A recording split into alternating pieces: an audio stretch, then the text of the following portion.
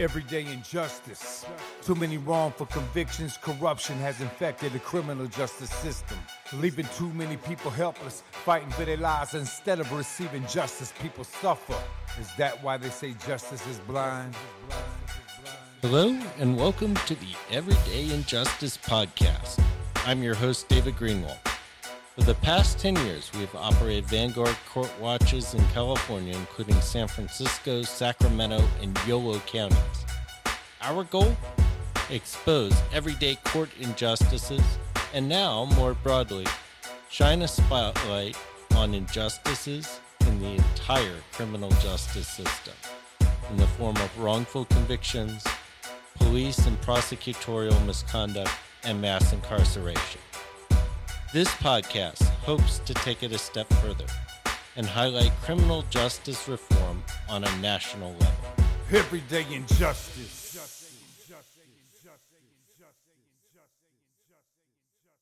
Today on Everyday Injustice, we bring back Justin Brooks from the California Innocence Project. How you doing, Justin? I'm doing great. So tell us about your book. So I've got a new book coming out, UC Press. It's called You Might Go to Prison Even Though You're Innocent. And the idea started when I was talking to a publisher about the last 32 years now that I've been a criminal defense attorney, and the last 23 years of running the California Innocence Project. And it's sort of a compilation of everything I've learned about why innocent people go to prison, and using examples from my own casework to illustrate that it really can happen to anybody. Why did you decide to do the book now? Yeah, that's a good question. Maybe it just seemed like the right time in my life. I guess I've been doing this long enough that I've got enough stories and enough examples that it just seemed like the right time to sit down and do it. So I've got a little stone cottage in northern England in the Peak District, a little 240-year-old stone cottage. And I just went out there and hid out for a month. And it's just, this book sort of poured out of my head and it kind of came together as an outline ultimately, where I break it down into 10 categories of different things I've seen where innocent people go to prison that aren't just one-offs, but are kind of consistent throughout the criminal justice system. So what insights did you learn as you wrote this book? You know, there's stuff that I've known forever, like, you know, we have bad identification procedures that I've worked, you know, for decades to change and lectured about. I know that, you know, innocent people confess to crimes they didn't commit. And so I spent time on those kinds of topics, just sort of documenting them. I probably spent the most time in the book thinking about, writing about, reading about how race and poverty impacts innocence, because it's never the direct cause that we're talking about in court, but it permeates the entire system in that, you know, poor people are more likely to be wrongfully convicted, and people of color are more likely to be wrongfully convicted. And so it's more with that where you have to take a 10,000-foot view of it and look at the system as a whole and look at the statistics that really bear that out. And then there were other topics that I got into, like why we've had so many cases from the desert in California where people are wrongfully convicted, and then how that compares up with the cases we get from the inner city, which we have tons of.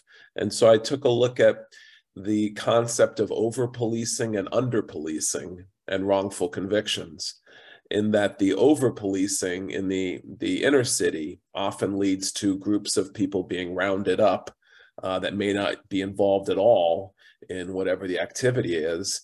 And the under-policing I've seen in the desert, for example, the Bill Richards case, where you got a guy who lives out in the middle of the desert and he calls the police in the middle of the night because he comes home and finds his wife beaten to death, and the police take forever to get there, and then they don't know how to process a homicide scene, and then they leave the body out overnight and don't do any time of death analysis.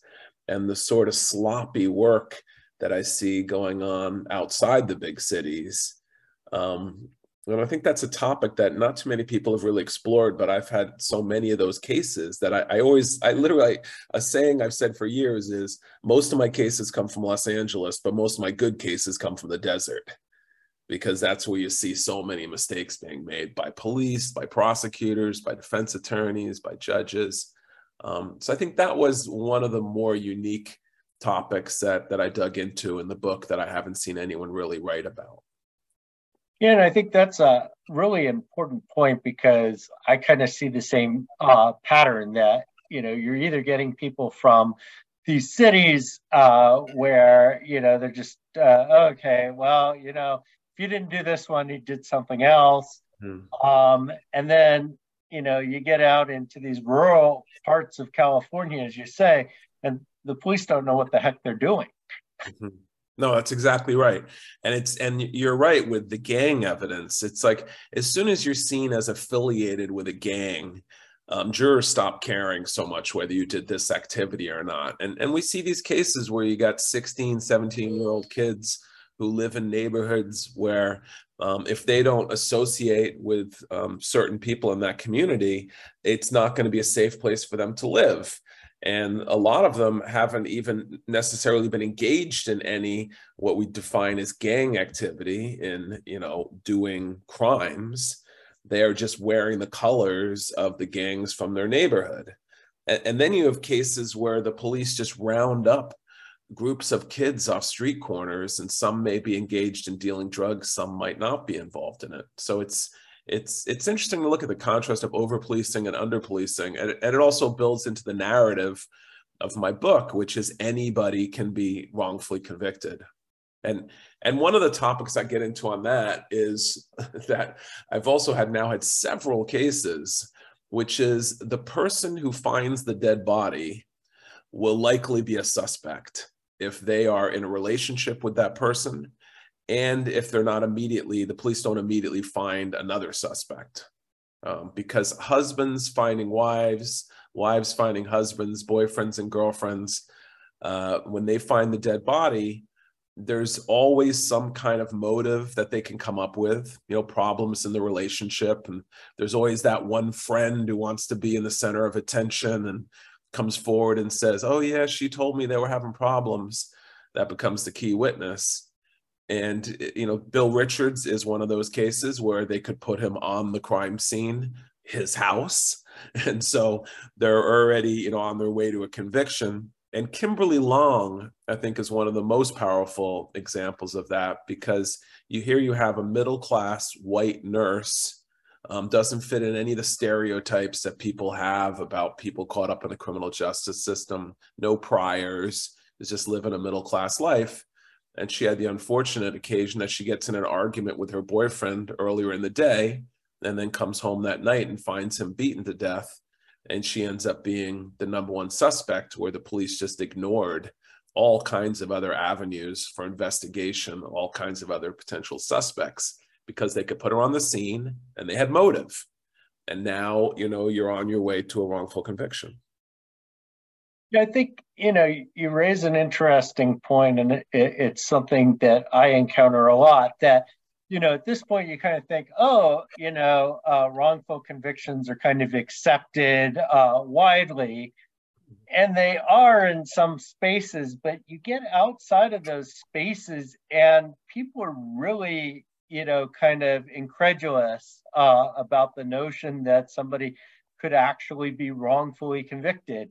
And they're like, well, they had to have been doing something, or there is this mindset that it could not necessarily happen to anyone. And yet I know people, middle-class white people, get wrongly convicted of crimes all the time, even those that can afford to hire pretty good attorneys. I mean, I've seen so much of it that literally in my head, I have a plan if I'm ever wrongfully convicted. And I'm a, white middle-class lawyer. So, and I have literally in my head, okay, day one, I'm going to go out on the yard. I'm going to get the shot callers together. I'm going to tell them, look, I'll be your lawyer, your lawyer, your lawyer, and your lawyer if you keep all the rest of these dudes off me while I'm in here. It can definitely happen to anyone. There was a white state trooper in Connecticut who was wrongfully convicted. And it's just, there's a chapter in my book where I get into, you got a jury that was blinded by science, and I get into all the different supposed science-based cases where jurors were convinced that people were guilty just because an expert got up and said so. And now when we come in years later and start pulling apart the evidence, we find out that there's all kinds of flaws to that science. And so scientific evidence can convict anybody, no matter what you say. So that, there's a child who's in your care, whether you're a child or you're taking care of another child, and that child ends up dead. And you say, you didn't do anything wrong. And a few experts get on the stand and say, no, this baby died as a result of being shaken to death. And now we know that there's huge problems with that science. And we've been freeing people. There's been people freed all around the world after bad cases like that. And yet it's still happening. And again, that can happen to anybody, no matter who you are. When there's a dead baby and there's 3 experts saying you did it, you're getting convicted, regardless of how good you think your defense attorney is or how good a life you've lived up until that point. It can literally happen to anybody. And there's not really a fail-safe for that kind of case. In fact, those cases are really tough because in a lot of instances where it's science that convicts you, there's not necessarily DNA to bail you out. No, absolutely. I mean, DNA is a very small portion of the cases that we look at. In fact, when I started the California Innocence Project in 1999, we've been using DNA in California courts since the mid-90s. And, we have first looked at all the cases prior to that. And I knew that, that first wave of DNA cases where a lot of people were getting exonerated was going to trail off. And it did. So there were immediately hundreds of cases of exonerations with DNA from all these old rape kits and old homicide cases. But over the last 23 years, we've freed 37 innocent people from prison in California, and only 2 really involved DNA technology. So that's not going to bail you out in most cases. In most cases, it's meaningless. It's just in those sort of rape murder cases that it has a lot of value. So yeah, this notion that people aren't getting wrongfully convicted anymore because there's DNA science, it's just silly. It doesn't make any sense. And, I know you always like to highlight your victories, but I'd like you to share some of your frustrating, setbacks, because I think that's more illustrative of what's going on here. Yeah, I mean, my office never gives up on a case. And that's hard because we have a lot of failures that go on for years and years and years. Some that ultimately become victories, like the Marilyn Malero case. But, I started that case when I was 29 years old and I finished it 2 months ago. So it took me 27 years with a lot of failing along the way, never able to get a court to see her innocence. Ultimately got the governor of Illinois to free her, and then ultimately convinced the district attorney to dismiss charges against her. But we have failures all the time. I mean, we have cases that judges just aren't willing to grant hearings on. I mean, first of all, it starts with this. We look at about 2,000 cases a year, and twice a week, Tuesdays and Thursdays, there are presentations in my office on cases. And I sit there with the awful Caesar-like power of thumbs up or thumbs down, whether that case even moves forward. And there's a lot of those cases where I know the person is probably innocent, and yet we know from just looking at the evidence, we're never going to be able to prove it. And there are those kinds of cases where a kid says, I was in the car, but I didn't know this guy was going to shoot this guy. Or a potential self-defense case that the jury just didn't believe, or a drug case where a kid is in a car with another kid who has drugs and they all get charged with possession. and the jury didn't believe that that kid didn't know that that person had drugs. I mean, there's a million reasons why a case is going to fail, and we ultimately have the burden of proving the case. The prosecution has the burden at trial, and we have the burden in post-conviction. So to start with, we turn down thousands and thousands of cases. And then the ones we take into investigation where we think we might be able to develop the evidence, along the way, the evidence doesn't pan out in the way we hoped it would. The witness statements aren't good enough. The evidence isn't strong enough. And then there's the cases we file on, and those thousands get down to the tens. And then it's up to, can we get a judge's attention that they're going to carve time out of their calendar to hold an evidentiary hearing on this case? And as you know, there's all kinds of politics involved in that. Judges are elected in areas of this state. They got to run for re-election. It's going to alienate the police officers union, the prosecutors union, the correctional officers union when they take on these cases. So now we got to hope that we're going to have a judge that's going to grant us a hearing. And a lot of times that doesn't happen. It happens more and more now than ever before, because I think in the last couple of decades, we've proven to California judges that we seriously look at these cases before we file on them. And if something comes from us, there is something going on with it, where it's a potential innocence claim. And then we get into the hearings. And the hearings are where the real frustration occurs when we lose. And sometimes we can't get the witnesses to come in to give the testimony. And sometimes it's just ultimately the judge doesn't believe it. Sometimes it's just hyper-technical reasons. An example of that is the Joanne Parks case, where she gets convicted of murdering her children in a house fire. And there's a lot of new science in the area of arson, and a lot of it establishes that she's innocent. And we were able to pull apart all the original testimony. We were able to show that the original arson investigator was totally biased. We had all this great evidence, but ultimately the judge in her case said, I just don't think this evidence is new enough. And so if it's not what the judge is going to deem as new science, he's going to say, well, that was available at the time of trial, and, the lawyers didn't present it. And so it's just not really new evidence. So even if I believe this woman could very well be innocent, I'm not going to reverse her conviction. And that was a devastating case for us. We were very fortunate to ultimately get Joanne out of prison through the clemency process, but getting her exonerated was another matter. And that's also part of how you've got to measure success in this work. And it's something I talk to my lawyers, my students about all the time. For me, success is freeing our innocent clients from prison. But, some of that is not satisfying. You want the person to be declared innocent, and you want them to be compensated for the time they were in prison wrongfully. And sometimes we never get there. And yeah, there's a lot of frustrations in this work. When we win a case, it's an amazing weekend. We're all excited. We take them out to dinner. We, celebrate. And then on Monday morning, we start again. But when we lose, and it's an innocent person, we all, we sit in our lounge in our office. Everybody starts crying, and one by one goes home.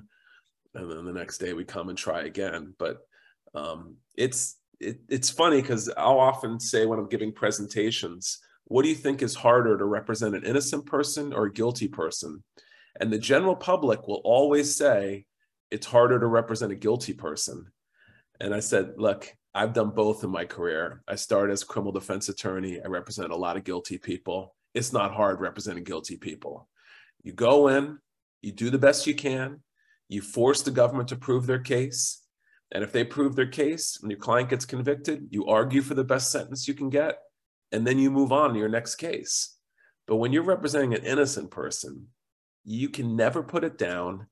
You can never, you'll always blame yourself and think, what did I do wrong? What could I do better? Because that's not the result that should happen in our criminal justice system. And the result of a guilty person being convicted, well, that is how the system's set up. And so it's way, way harder. There's not a single defense attorney in the world who will say that it's easier to represent an innocent person than a guilty one. I want to go back for a second to the Parks case because I'm pretty familiar with that, having read the book, and then she was finally released. I mean, I think that's an illustration of what I was talking about earlier, where it's basically a systemic failure all the way through, right? She gets convicted based on flawed science. She doesn't have sufficient lawyering at the early stages. You guys take it over. You present a really strong case for innocence, and the judge just doesn't buy it. And then you're kind of fortunate that she's able to get out the back door through the clemency process. But I mean, that's not no offense to your effort, but that's not a win. I mean, the system has failed all the way through there. Yeah, the system has failed. In fact, that's really what clemency is all about.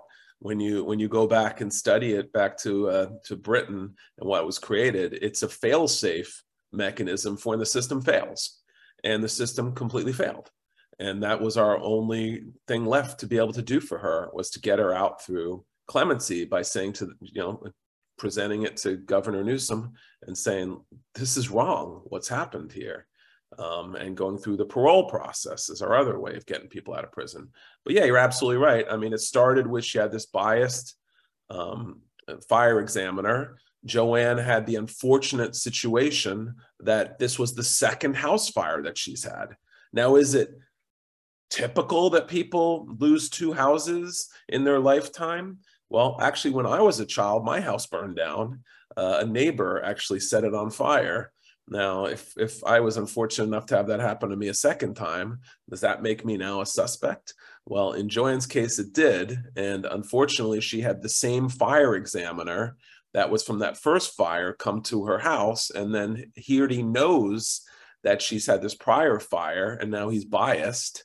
And people think that experts can look at things in an unbiased way, and that's just absolutely wrong. One of the studies I talk about in my book is a fingerprint study that they did, where they took these fingerprint examiners, 5 of them, and they gave them fingerprints from their own prior cases where they said they were matches, and they testified them being matches. And what they told them they were giving them were the fingerprints from the Madrid bombing case.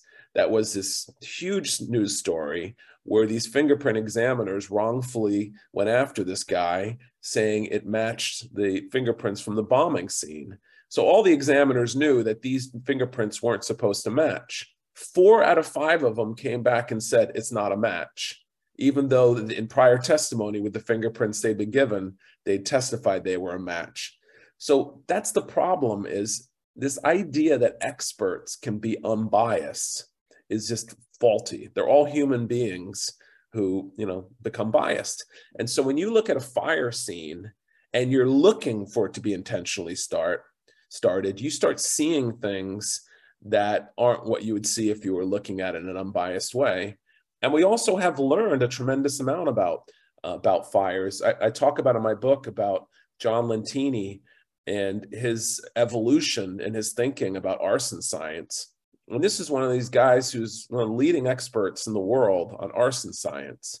And after the Oakland fire, for one example, which was this massive fire in Oakland where hundreds of homes were burned, fire examiners all went to that scene and started looking at those fires because it was a great case study for them to learn about fires that had been not intentionally started. And one of the things John saw was that there was crazing of the glass, which is something that he testified in the past always indicated an intentionally started fire because it used an accelerant.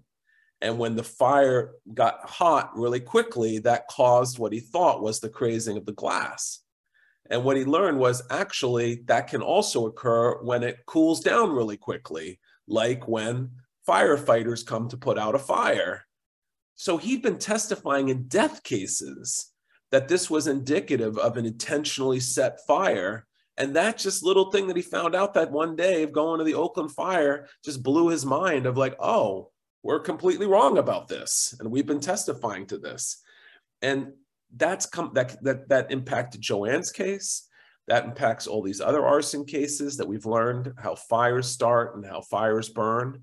And that is just one example of a million examples of how forensic science evolves over the years, and we learn new things. And, you know, sometimes we've already executed people, and when we learn something new, that just gives us a whole new perspective on that case. And other times they've been sitting in prison for decades, like Joanne.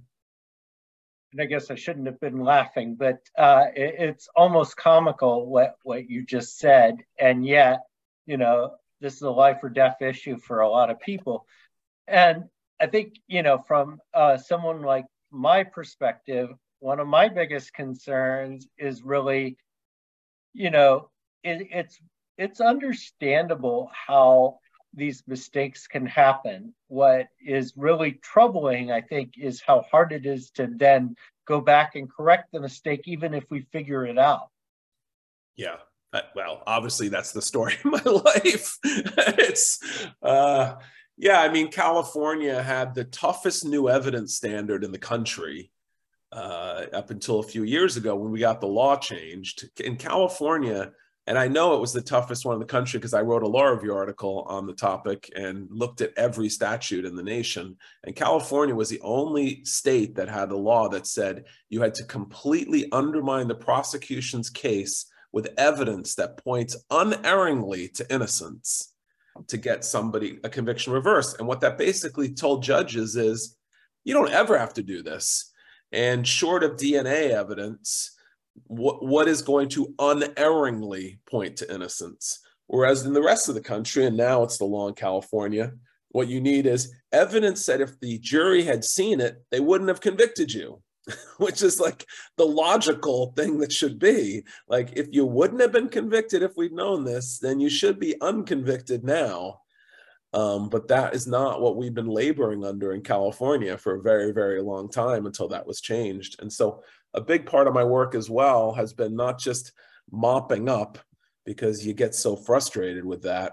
It's been also working to change the laws and the procedures to make it easier for people to get their cases reopened and get some justice. And that's included, we've worked on laws of access to DNA testing, the new evidence standard, as I said.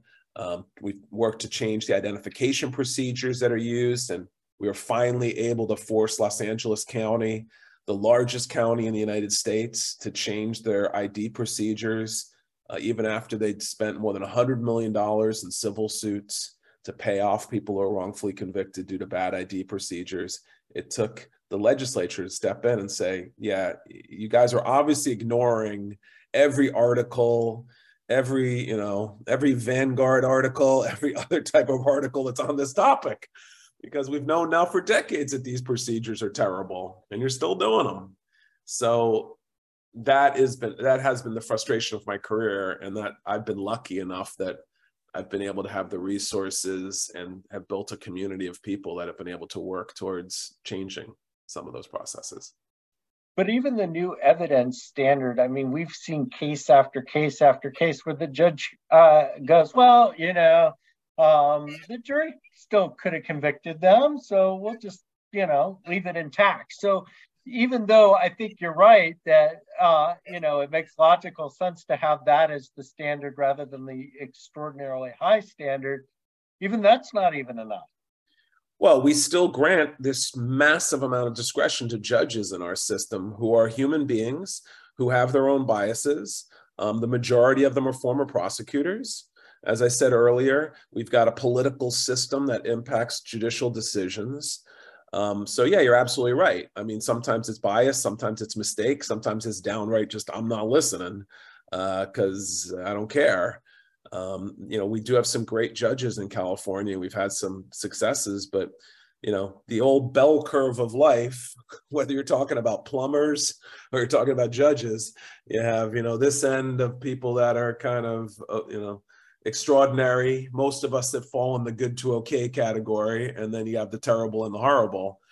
And we certainly have that on the bench as well. So yeah, you're right. No matter what the standards are, as long as it's still judges ultimately making the decision. I mean, it's like ineffective assistance of counsel, which is the first chapter of my book, because I've seen so many people go to prison because their lawyers failed to investigate their cases or litigate them properly.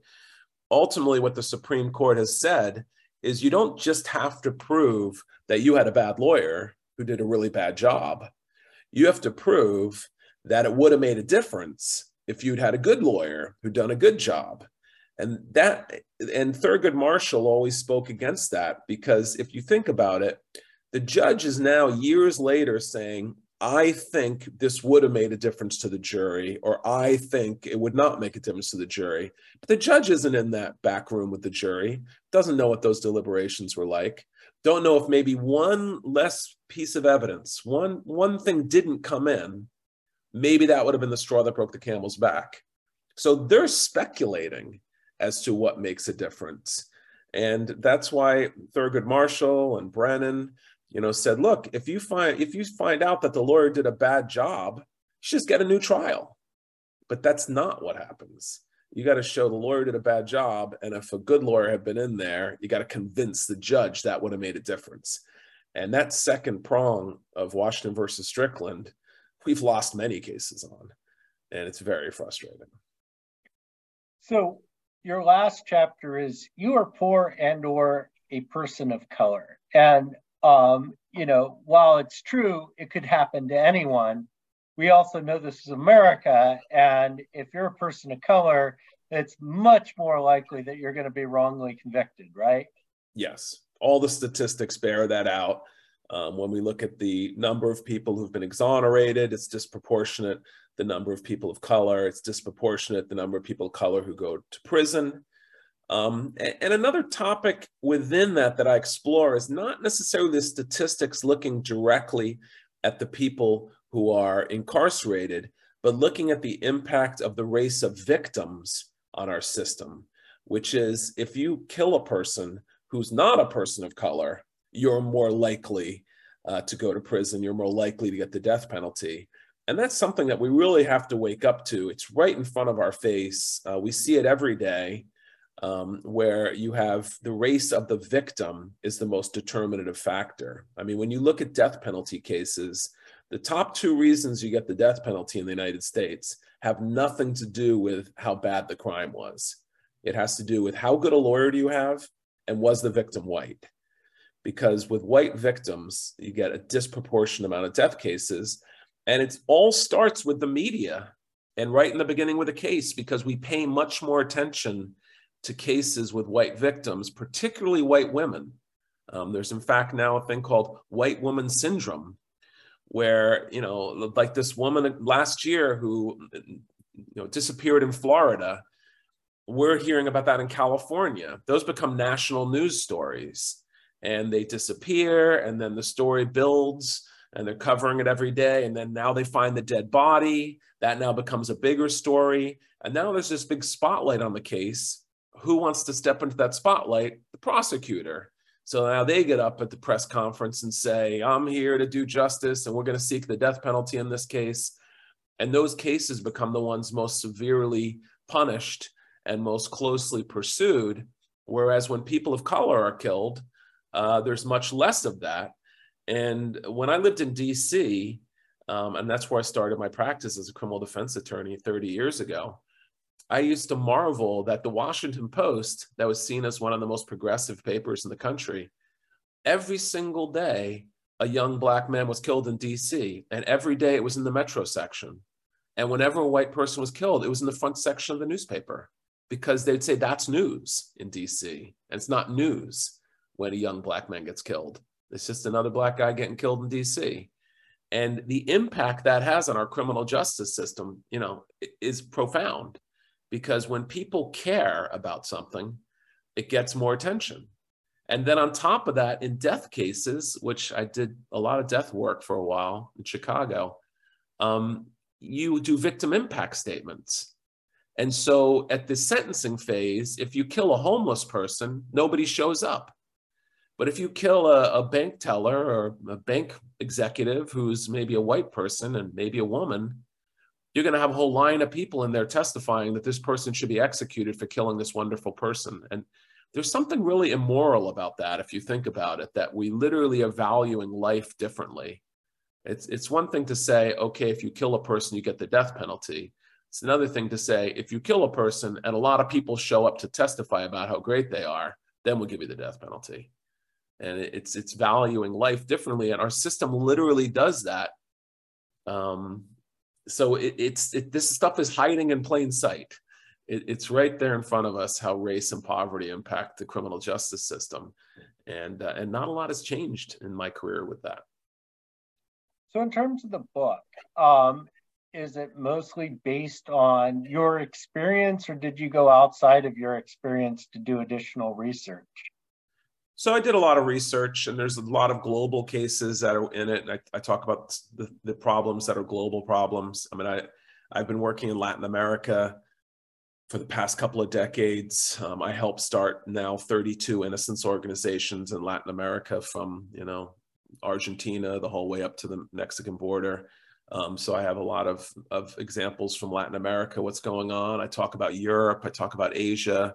I did a case in the Middle East. I talk a little about the Middle East. So I try to get a 10,000 foot view of the whole thing, but then get into my cases in a little more detail. So, people can really see the stories and it can resonate a little more. I tried not to write a law book. I've written a legal textbook on wrongful convictions. This is not that. This book is something you can lie on the beach and read.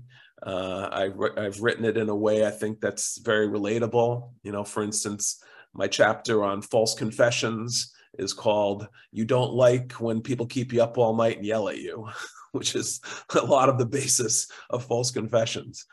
But yeah, a lot of different stories, and stories like Amanda Knox's story, which I think is very, very powerful, on how a very bright young woman can get caught up in a false confession and end up being wrongfully convicted.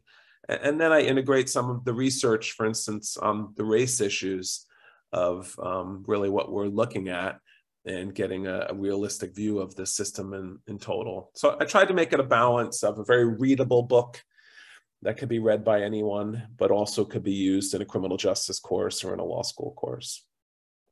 And finally, what do you see as the biggest hurdle right now that people like you face? I think the biggest hurdle is cooperation with prosecutors, because what I've seen in the last decade is we've had a lot of exonerations with cooperative prosecutors, right? And we've had a lot of failures when they're not cooperative.